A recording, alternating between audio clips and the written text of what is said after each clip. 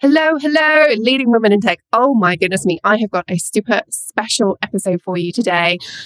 During the fall, I reached out to a number of recruiters to ask them what they wish people were doing differently as we are in the Great Resignation. And we still are, by the way. It might be 2022, but the Great Resignation is still going on. And I interviewed them all, and I finally got it all together into one properly awesome episode for you. This is the stuff I wish I had known. I've actually learned some stuff, even though I coach women through landing new jobs, particularly leadership roles.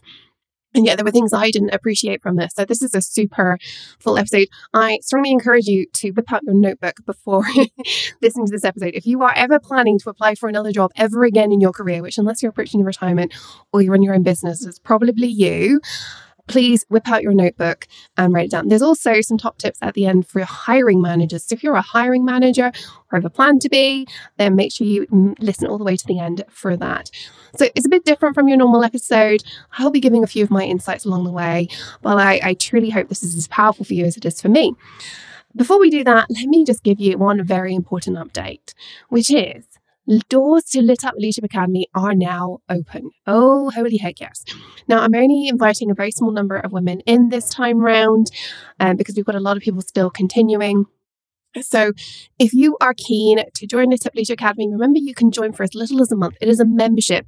You join and you can leave whenever you feel like, you need time to do something else, or you've gone through the majority of the materials, although I'm always adding more materials. But doors are now open. So join, give it a go for 1 month or more, and be the person who is changing her life this year. That's what the Lit Up Leadership Academy is about. It has this two-pronged approach. We don't just deal with your leadership, we deal with your career as well, because the two things are so intertwined. So this recruiter conversation episode is perfect, actually, for Lit Up Leadership Academy. I'm going to be getting all the members to listen to this conversation as well, because one of the things I dive into inside Lit Up Leadership Academy is actually how to land your next job. Because if you are wanting to increase your leadership, one of the easiest ways to do that is to get a promotion or land the next role in a new company. So we have a whole section on the Academy on doing that, not just on your leadership skills, because they do go hand in hand, the two things. So if that sounds good to you, go and check out Lit Up Leadership Academy at tonycollis.com/academy. And as always, a link is in the show notes. But let's dive into today's episode first and foremost.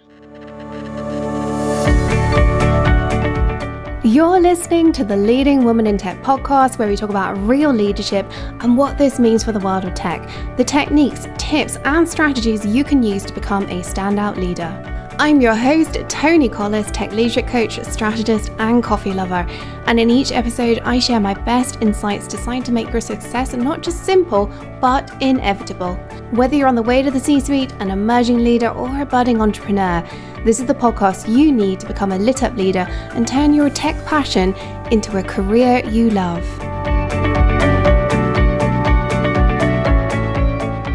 So I interviewed 4 fabulous recruiters, all who get the need for more diversity in tech. That was really important to me when I was sourcing these amazing recruiters. Mixture of men and women. You're going to hear from 4 people, 2 men, 2 women, all extraordinary in their own right. The first question I asked them, though, just to gauge where they're at, is what do they see as the biggest barrier in tech to recruiting a more diverse candidates? Here's what the first lady had to say. Yeah, so there's a lot of barriers. This is obviously a systemic issue. But I would say that a big one is the pressure to hire quickly. Many times you have a pool of candidates consisting of, only white men who are perfectly capable and qualified to fill this role. And the team needs this person. Maybe they need it right away. So they prioritize hiring someone as soon as possible rather than emphasizing quality and diversity in their team. And if the company's leaders are genuinely committed to making a systemic change, I will say that they'll be open to talk about some short-term trade-offs and changes, that we may need to make to improve diversity and inclusion. That was the extraordinary Natalie Leon, who is a technical recruiter at Customer.io. I highly recommend connecting with her, as with all the other recruiters showcased in this episode. I have put the link to their LinkedIn pages in the show notes. Please go ahead and connect with all of these amazing recruiters. But Natalie specializes in matching talent with any corner of the world. So she really works on recruiting remote teams to technical roles in the SaaS industry. So if that's you, Natalie's your lady to go to. But next up, we heard from Joe Van Tassel. Joe is the owner of Integress, which is a boutique search firm based in Orange County, California, and he focuses on attracting technical talent in IT, manufacturing, industry automation, and distribution material handling industries. Here's what he had to say about the barriers to diverse recruitment. So I think it really certainly depends on what type of role that you're trying to recruit for. I think in specific roles, there's just a lack of talent, right? There's just not enough of it. So specifically with women and in tech, a lot of times what we found is I find a lot of women in functional type roles, but not so much in development, technical roles. And so when we're looking on the development side, there's typically not enough of them. And then on certainly the functional side, we certainly find a lot more of them in like business analyst, project management, relation type building. Next up, I spoke to Amanda Scott. Amanda Scott is the owner of her own bespoke farm, Solution Harbor, and she works to recruit people into business, hire key employees in operations, finance, human resources, and of course, tech as well. This is what Amanda had to say. I think the biggest issue is just underrepresentation. So I think as women or people that are more diverse, that if they can mentor like-minded, like diverse candidates or employees, there aren't that many women that exist. I have so many clients that tell me they would love to have women at their company, and I try to identify them and I can't. And so I just think they're underrepresented. And those that do exist, I think they're not as visible as they could be. So if you are a woman in tech or another diverse type of candidate in tech or any sort of professional field that's underrepresented, make yourself visible. Make yourself visible on LinkedIn, make yourself visible in your organization. There's just a lack of representation and a lack of visibility. I thought Amanda and Joe both highlighted something that I hear very frequently from recruiters, which is there are not enough women. But Amanda went a step further there, pointing out that we're also not visible enough. And I work so much with so many of the women I personally coach and also in the academy on improving our visibility. We often aren't as visible either in our own companies, even though we think we are, and certainly not to the big bad world out there as we think we are. So if the number one takeaway you got from today was go and work on your visibility, I would say that all of us could work on our visibility. We're never done on that piece. We just pause when we land something. So always be working on your visibility. Go out there and connect. Finally, I reached out to a former VP of engineering turned recruiter, Eric Gong. Again, he runs his own company, ericgong.com, and specializes in hiring people into leadership positions in technology. Who better to ask? Here's what Eric had to say. Yeah, okay, that's a bajillion-dollar question. All right, the biggest barrier is actually like hiring managers and companies themselves. I think they shoot themselves in the foot all the time. They say diversity and they don't put in the work. I think the biggest problem is like, okay, they say they want diversity and then they make sure everyone fits into this like tiny box that they want them to fit in. Instead of judging candidates for their accomplishments, their potential, and their overall ability. So I think that's the biggest barrier because the candidates, they're out there and they're highly qualified and they're going to do a great job. And this is through my experience previously within tech and also working with some hiring managers and talking to them, right? I think in the past, more so than now, and we've actually all seen this dynamic change over the years, which is, hey, we want someone with the quote unquote Silicon Valley spirit. We want them Stanford educated, X GPA. They have to have worked at Google and have this pedigree, right? And that is the box that people started putting candidates in. Oh, to do well as an engineer, you need to be able to do this complicated algorithm. And that's the box that people have been put through. And that's why engineers hate interviewing, because it doesn't really make any sense. So if this is the box that is the only way you can have a good engineer, that's why there's no diverse candidates. And I'm an example of that. I'm a career switcher. I went to a programming boot camp. When I came out, it was only algorithm interviews. I got laughed out the door, right? Some people even said, you're never going to make it as an engineer. And I think I'm one of those examples where you could come from all different kind of backgrounds and learn what it takes to be a good software engineer and not fit into the box that other people think software engineers have to fit in. I think Eric really hits the nail on the head here. And you can tell he's the one of the 4 that I interviewed who has that experience of being a techie himself. He actually gets, because of his previous roles, what it takes to be a techie, and also therefore the blinkers that many of us, including us as women, by the way, we are not immune to this, but we put on. We're like, they must have this, this, and this. So if you're a hiring manager, this one is also for you. Have a think about what is the actual required. Why do you need a particular GPA? Why do you need a particular qualification? We've all seen the stupid adverts for years of experience in a thing where that thing has only been around for like half the number of years that they're asking for experience in, right? But it goes so much further than that. I think Eric really hits the nail on the head. A lot of the time, there are enough candidates out there, despite what the others were saying. They don't know any better. They haven't got the experience of working in this industry themselves. They have to trust the hiring manager and the company that's hired them to recruit. And so I think part of it is making sure that we as individuals are appealing to a broad range, but also the right niche and being visible. But at the same time, hiring managers and companies really working on, well, what's actually necessary? Because you know what, the recruiter, it's not their job to read our minds as hiring managers. That was a really great opening question. But now I want to dig into what we can do more. And so the next thing I asked everybody was, how can women, us that is, leverage the hot market that there is right now in a better way? And here's what they had to say.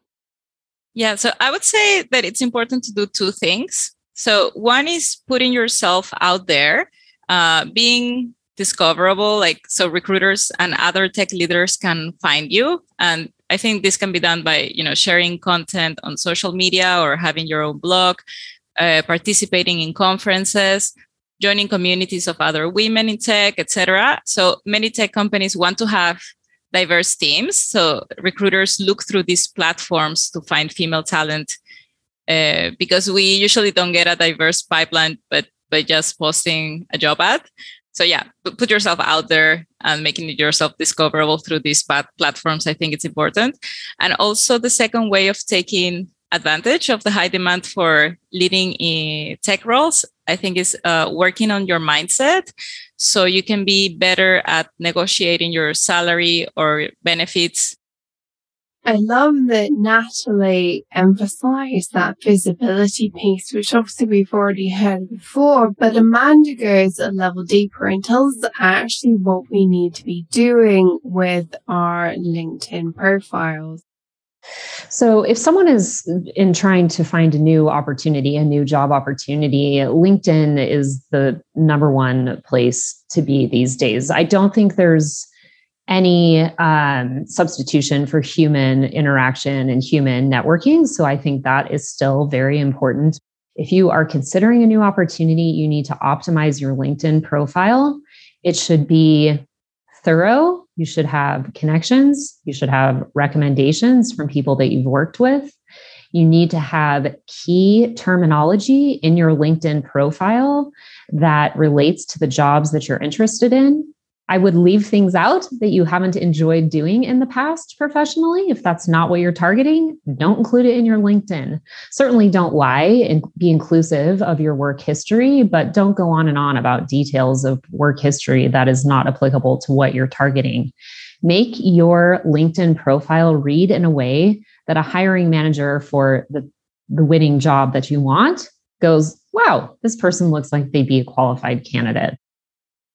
Amanda hits all the things that I often say to everybody, whether they're my clients or in the Tip Leadership Academy. It's also what I take you through in the Tip Leadership Academy and also in the Leveraging LinkedIn kit, which you can find on my shop, by the way. As in, like, you've got to make sure your profile speaks to what you want. Leave out what is attracting the wrong kind of interest. Make sure it speaks to what the hiring manager needs to leave. And I always say to people, this is a bit of an experiment. Try something, leave it for 3 or 4 weeks. Does it work? Does it change the kind of outreach that you're receiving? Right now, if you are open to work on LinkedIn, you should be receiving between 3 and 10 outreaches per week from recruiters. That is how hot the market is. If you're not getting that, or you're getting it for the wrong thing, there's something wrong with your profile, my love. So really lean into the advice you've heard here from Natalie and Amanda. Next up, I asked the recruiters each, what did you wish candidates each did more of? This one was full of gold. So here goes. First up, we're going to hear from Eric. Here's what Eric had to say, which I just love. Yeah. Number one thing, knowing what you want in your career and in the next role.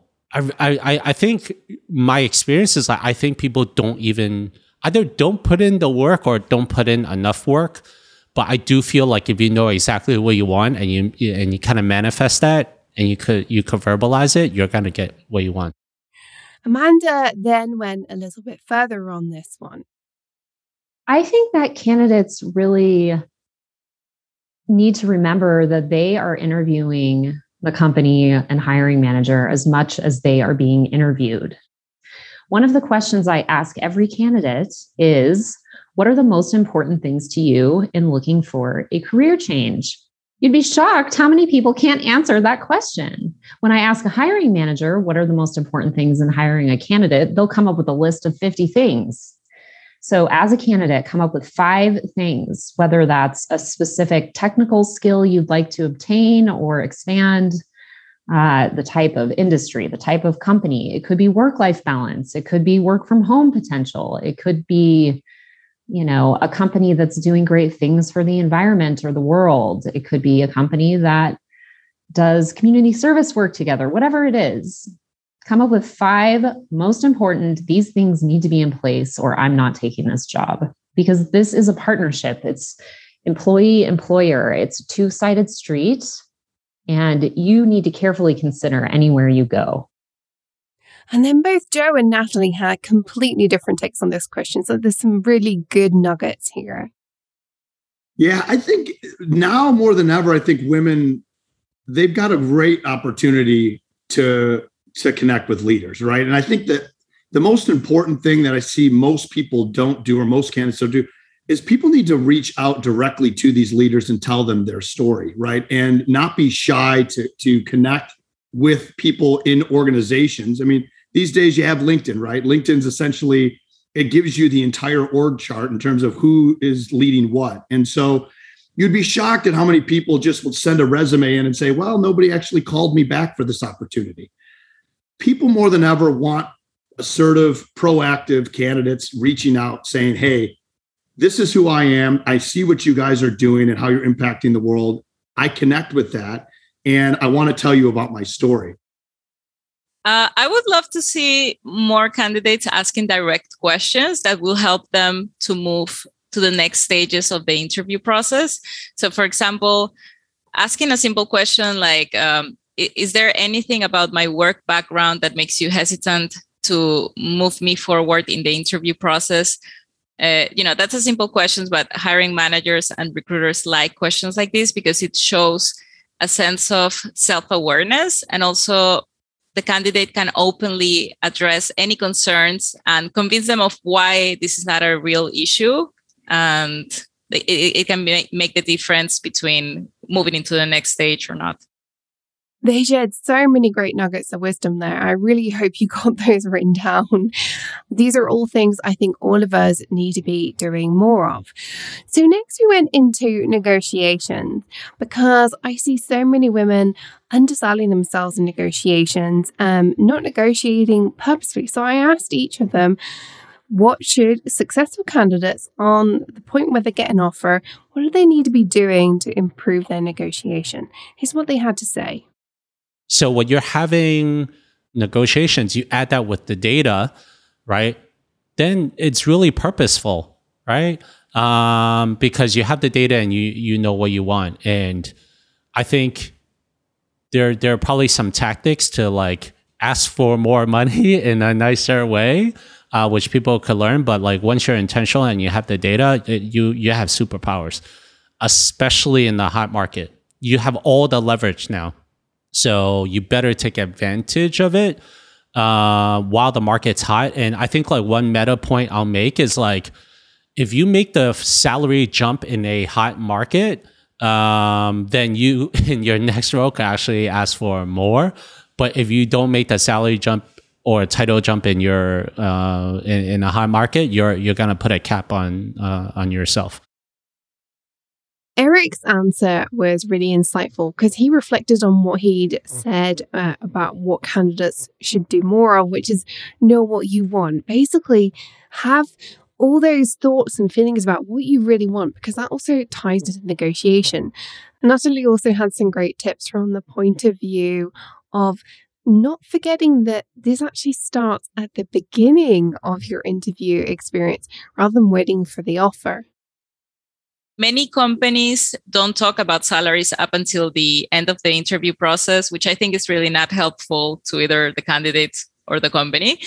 So if this is the case, I would recommend to any candidate to discuss the salary range on the first interview. So by the end of this interview, you can ask if there is a salary range for this position. And if it is wildly off of your expectations, I would say like maybe it's not worth it to continue the process, but do mention to them what is a good number for you, just in case, because it can open an opportunity maybe in the future. And also, I think it's important to know the salary, like going to the interview already knowing the salary that you would feel comfortable with, and then adding an extra 20%, because the company may be able to offer you that. But if not, they would still try to sell you the role to you and maybe add other benefits if they cannot add this 20%. And it doesn't look bad if you end up accepting that, because it's just a slightly lower than your original request. Finally, let's hear from Amanda. She had so many great tips, so I'm including a lot more of her audio here. So again, take your notes here. It's absolutely a candidate's market. As I understand, it's like that worldwide. Candidates should do research. On LinkedIn, there's a section for salary research that you can use. All you have to do is confidentially enter your own salary, and then you can look at other people's salary confidentially. It's just categorized. There's also a free website called salary.com. Do research. See what kind of is market value. Also consider your own compensation. If you're changing jobs to a job that is similar to the job that you have, you should ask for 10 to 15% more than you're earning. If you're going to a job that's a significant increase, say you're going from a manager to a director role, you should consider that. You're taking on more responsibility. It's going to be more stressful, more challenging. I don't think asking for a 20% increase is unreasonable. Again, legally in the US, most employers cannot ask what someone is making currently. I wouldn't offer that, whether it's legal or not. I wouldn't offer, I'm currently making X. Just say, I would really like to target something in this range. Or you can also say, I'm open to a fair offer. That gives you room to negotiate. What I would not do is throw out a number unless they really push you for a kind of like bottom line number. You may have a number in mind that is less than what they're willing to offer. So if you've thrown that number out, they're going to say, oh, great, we can get this person for cheaper. And so you don't want to leave money on the table. So I try to recommend that candidates avoid giving a number. Either say, I'm open to a fair offer. I'm willing to discover something in this range. And I would also have it in your mind what your bottom line is. Not just what's your bottom line on maintaining your life and your livelihood, but what are you going to be excited about? Work is hard. Work is called work. And so you want to be earning an income that makes you excited to get out of bed every day and get after it. It makes you excited when there's a problem in the evening and you have to deal with it and be away from your family, So you really need to think about what is going to make you happy in terms of compensation. Money isn't everything, but you can't get much without it. So know your worth ahead of time. Unless they're financially struggling, they should be able to come up with your salary if it's reasonable. So I think if you can have some general market knowledge of your own financial situation, and knowledge of that sort of magic solution of this is what my livelihood demands. This is what I know sort of the stress level of this job is, adding those things together. What's going to make me excited to work hard every day? So it's kind of taking inventory of what's happening, what your personal situation is, and what you think the market will bear.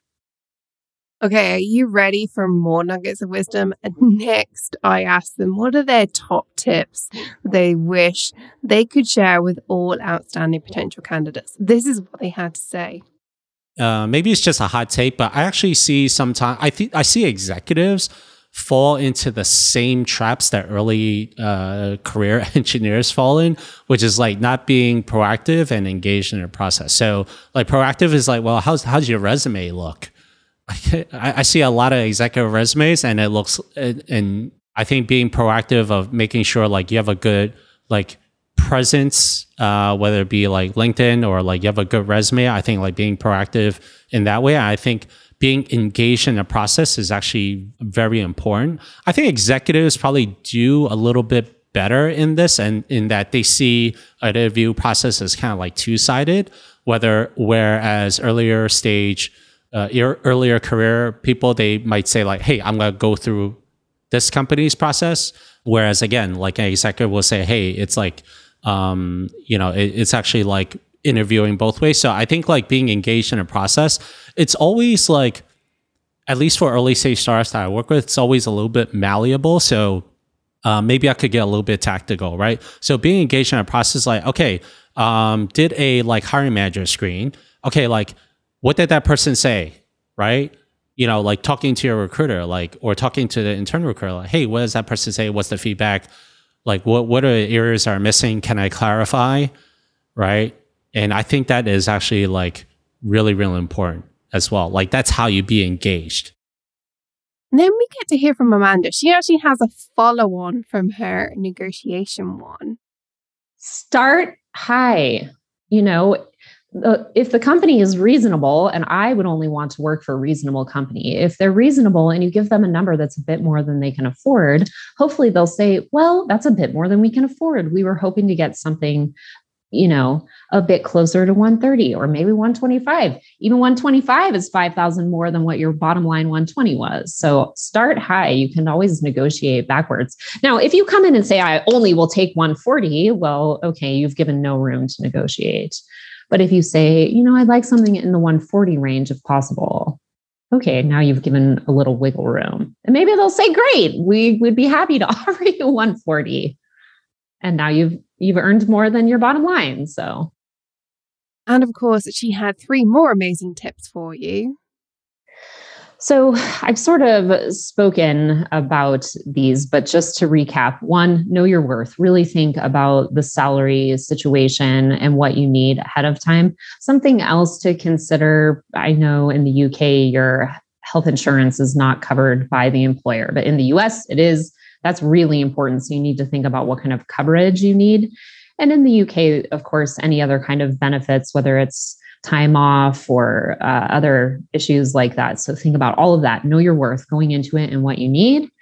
And then I talked about having sort of 5 things in mind for what's most important. I would say the other kind of 2 tips are be mindful of what's important to you personally and be mindful of what's important to you professionally. I think so many people go into the interview process like it's a theater, like it's a play. How do I perform? How do I answer these questions correctly? And yes, you have to perform. The company is interviewing you. You have to be professional and put your best foot forward.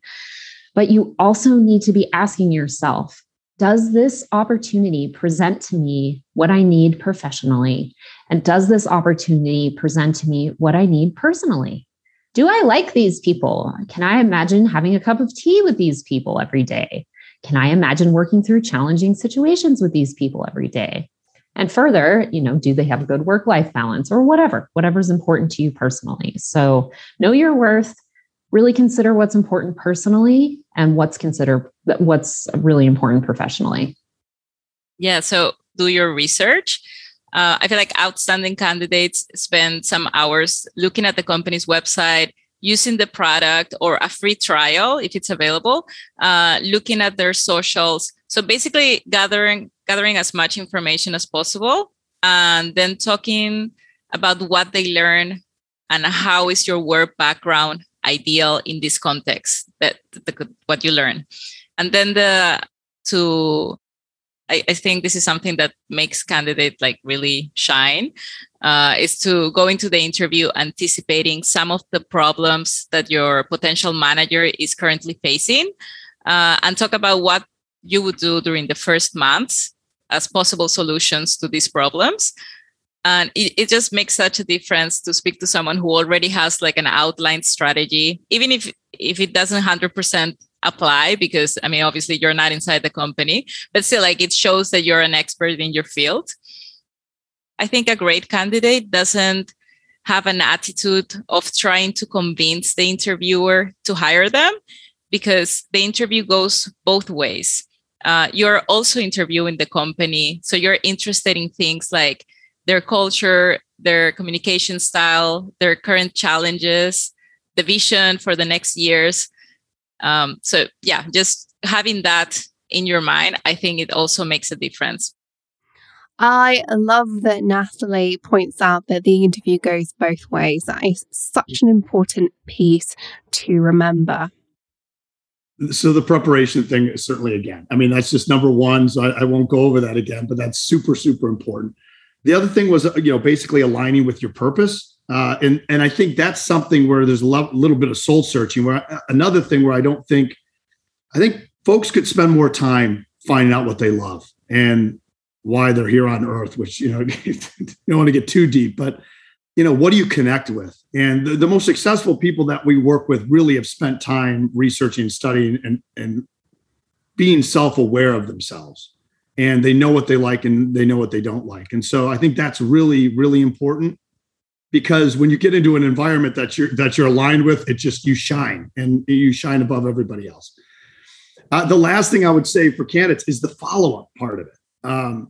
When you're interviewing with people, the follow-up is critical. And there's some folks that will just do a quick follow-up. Hey, thank you for your time.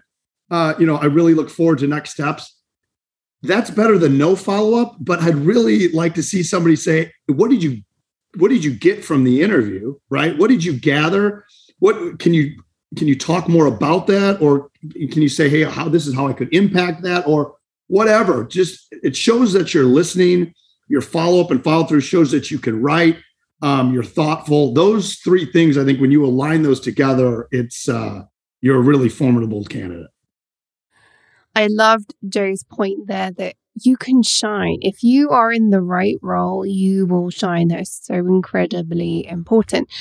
I thought that was actually the best question throughout this entire interview, but I have 2 more juicy things for you to come. So keep listening.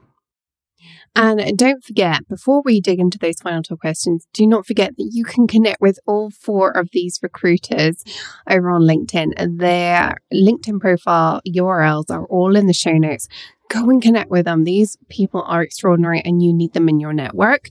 Aside from anything else, they might just have the next opportunity for you in their inbox already.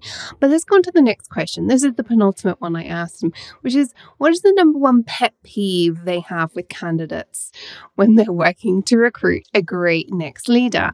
I'm going to start with Natalie because she's the only one that dug straight in to something around equity, diversity, and inclusion. I found it fascinating that she went straight to this because of her current work.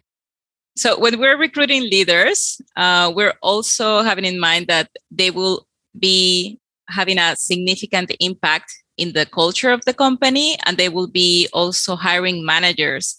So I think that, as a leader, you do have to know your approach to diversity and inclusion and educate yourself about unconscious bias during hiring, because these are things that, well, at least in our case, the company does ask during the interviews whenever we're recruiting leaders. So something that comes up very frequently is that candidates say things like, I don't hire, like young candidates because this and that, or I don't like to hire senior candidates, or I only like to hire candidates that have this certain education background. So, even if it's well-intended, it does show that there is some lacking of education over, diversity and inclusion. But then both Joe and Amanda had more standard takes on this question. I mean, this kind of sounds crazy. Engagement. And especially now more than ever, where candidates are getting tons of calls and they're just taking some calls, but some of them are engaged and some of them are not. We have a saying, if you're 60, 70, or 80% interested in this opportunity, you have to act 100% in every interview process. Because the goal is that you want to get all the way through the process so you get educated enough along through all of the steps, right? Your initial interview, you're probably not going to get all the answers to the questions that you have. But if you get through each individual phase and you get an offer, then you can assess, hey, is this the right opportunity for me?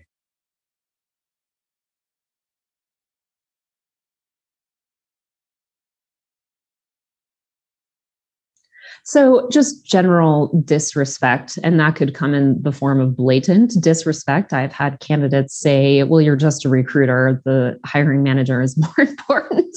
That doesn't happen very often, but it has happened. And then, of course, like lack of responsiveness or slow to respond. I've had actually 3 candidates, high-level, C-level candidates in the last few months who were just slow to respond. And so I told the hiring manager, I no longer can recommend this candidate. So the way you interact with me through our process is my guess about how you would interact with your coworkers and your employer. And I am watching every single thing that you do and reporting back to the employer. I consider them a partner and I watch everything. So consider me an equal part of the hiring process. And whether it's me or a receptionist, any person that you interact with at a potential employer, whether they're a consultant for the company or an employee of the company, everyone's watching. I had a candidate recently that was rude to a receptionist and they did not get the offer. And then the final question, which if you are a hiring manager or you ever plan to be, I really wanted you to hear, because I think a lot of the time our relationship as a hiring manager with a recruiter is so incredibly important. They have a very long to-do list. If you are the easy person to work with, they are going to move heaven and earth for you because it's a joy to work with you. So I asked them, what is the number one piece of advice you would give to hiring managers to improve their talent acquisition process? And this is what they had to say. When you feel like you've maxed out your empathy, there is always more room for empathy. And I think like in a talent acquisition process, I think sometimes there could be a lack of empathy for the candidate. So when you have good empathy for the candidate, you're going to want to work on a great candidate experience. So that's a tactical thing, right? Like if you want a good talent acquisition process, create a great candidate experience that you will want to go through. I think it's just a hurdle, and it's just to filter a bunch of candidates out. But there are so many awesome candidates that don't have the same background or the same stereotypical story. So when you see things like that, if they don't have the degree, but they have these certs and they're trying to get education on the side, you can see they're doing it hand in hand. I love those people. And so I would just try to pay attention to the things that they're doing outside of work, activities, hobbies. Where does their passion lie, right? Because I think that's, if you can find somebody that's intrinsically motivated that comes into your environment, those are the best people. I would recommend to focus on the long-term impact of each new hire you make and focus less on the time to fill a position, and having frank conversations across the leadership team about how you resource your teams, how you reinforce prioritizing quality and diversity, and how reports and goals have a high impact. So which metrics are being identified to measure progress and where is the focus? I think those things are going to shape the talent acquisition process and also the company's culture. People don't quit companies, they quit people. When I get on the phone with a potential candidate, I ask them, why did you consider having this conversation with me? Most of the people I talk to are not actively looking for jobs. They're just open to having a chat with me. So I always ask, why did you have this conversation with me? And 9 times out of 10, they say something like, I no longer get on with my manager. My manager doesn't give me opportunities to grow. I feel stifled by my manager. So it's usually a people or personality type problem. So when you're hiring, I think people get very hung up on the skill set. Does this person have the right degree? Does this person have 10 years of experience? Does this person have X, Y, Z, etc.? Those things are important. You can't hire an architect to be, a software engineer, obviously. But I think equally important is the personality fit, is the cultural fit, is the timing fit. In other words, the timing of their career. So yes, come up with 4 or 5 most important skill set pieces, but come up with 4 or 5 most important personality, cultural, timing fit. So, we have a very jovial office. We need someone that's fun and likes to have a laugh with the team. We need someone who's at the director level now, but in the next 5 years could become a VP. Is that this person? We need someone who's really nice to all of our consultants and vendors. Is that this person? Think about those sort of soft skills and weigh those equally as importantly as the hard skills. I think that hiring managers tend to overlook the personality thing. The other issue is that with hard skills, you can teach someone a skill. You can teach someone how to use a software. You can teach someone how to organize things or whatever. You cannot teach someone how to be kind, empathetic, polite, maybe, but do you really want to teach your employee how to have table manners? Probably not. So keep that in mind. I always tell my hiring managers to constantly ask themselves, can this person achieve our goals? And would I enjoy having lunch with them once in a while? Ask yourself that throughout the interview process. Can this person meet our goals? And do I like them? Can we be pals? I found all of that just completely fascinating. They all had things to say that I'd never even thought of, even though I do help people land jobs. I've helped hiring managers hire people more efficiently or more effectively. I've improved the relationship between hiring managers and talent acquisition people. And yeah, I've heard stuff today that I have never come across before. So I hope you found this as useful as I did. If you loved what they're saying, as I said, go and connect with these people. They may well have your next opportunity landing in their inbox sometime soon. And if not, they are connected to other recruiters who might just have the same. But until next time, remember, stay on your tech leadership game. Follow your dreams, because the world really does need that uniqueness that you bring as a leading woman in tech.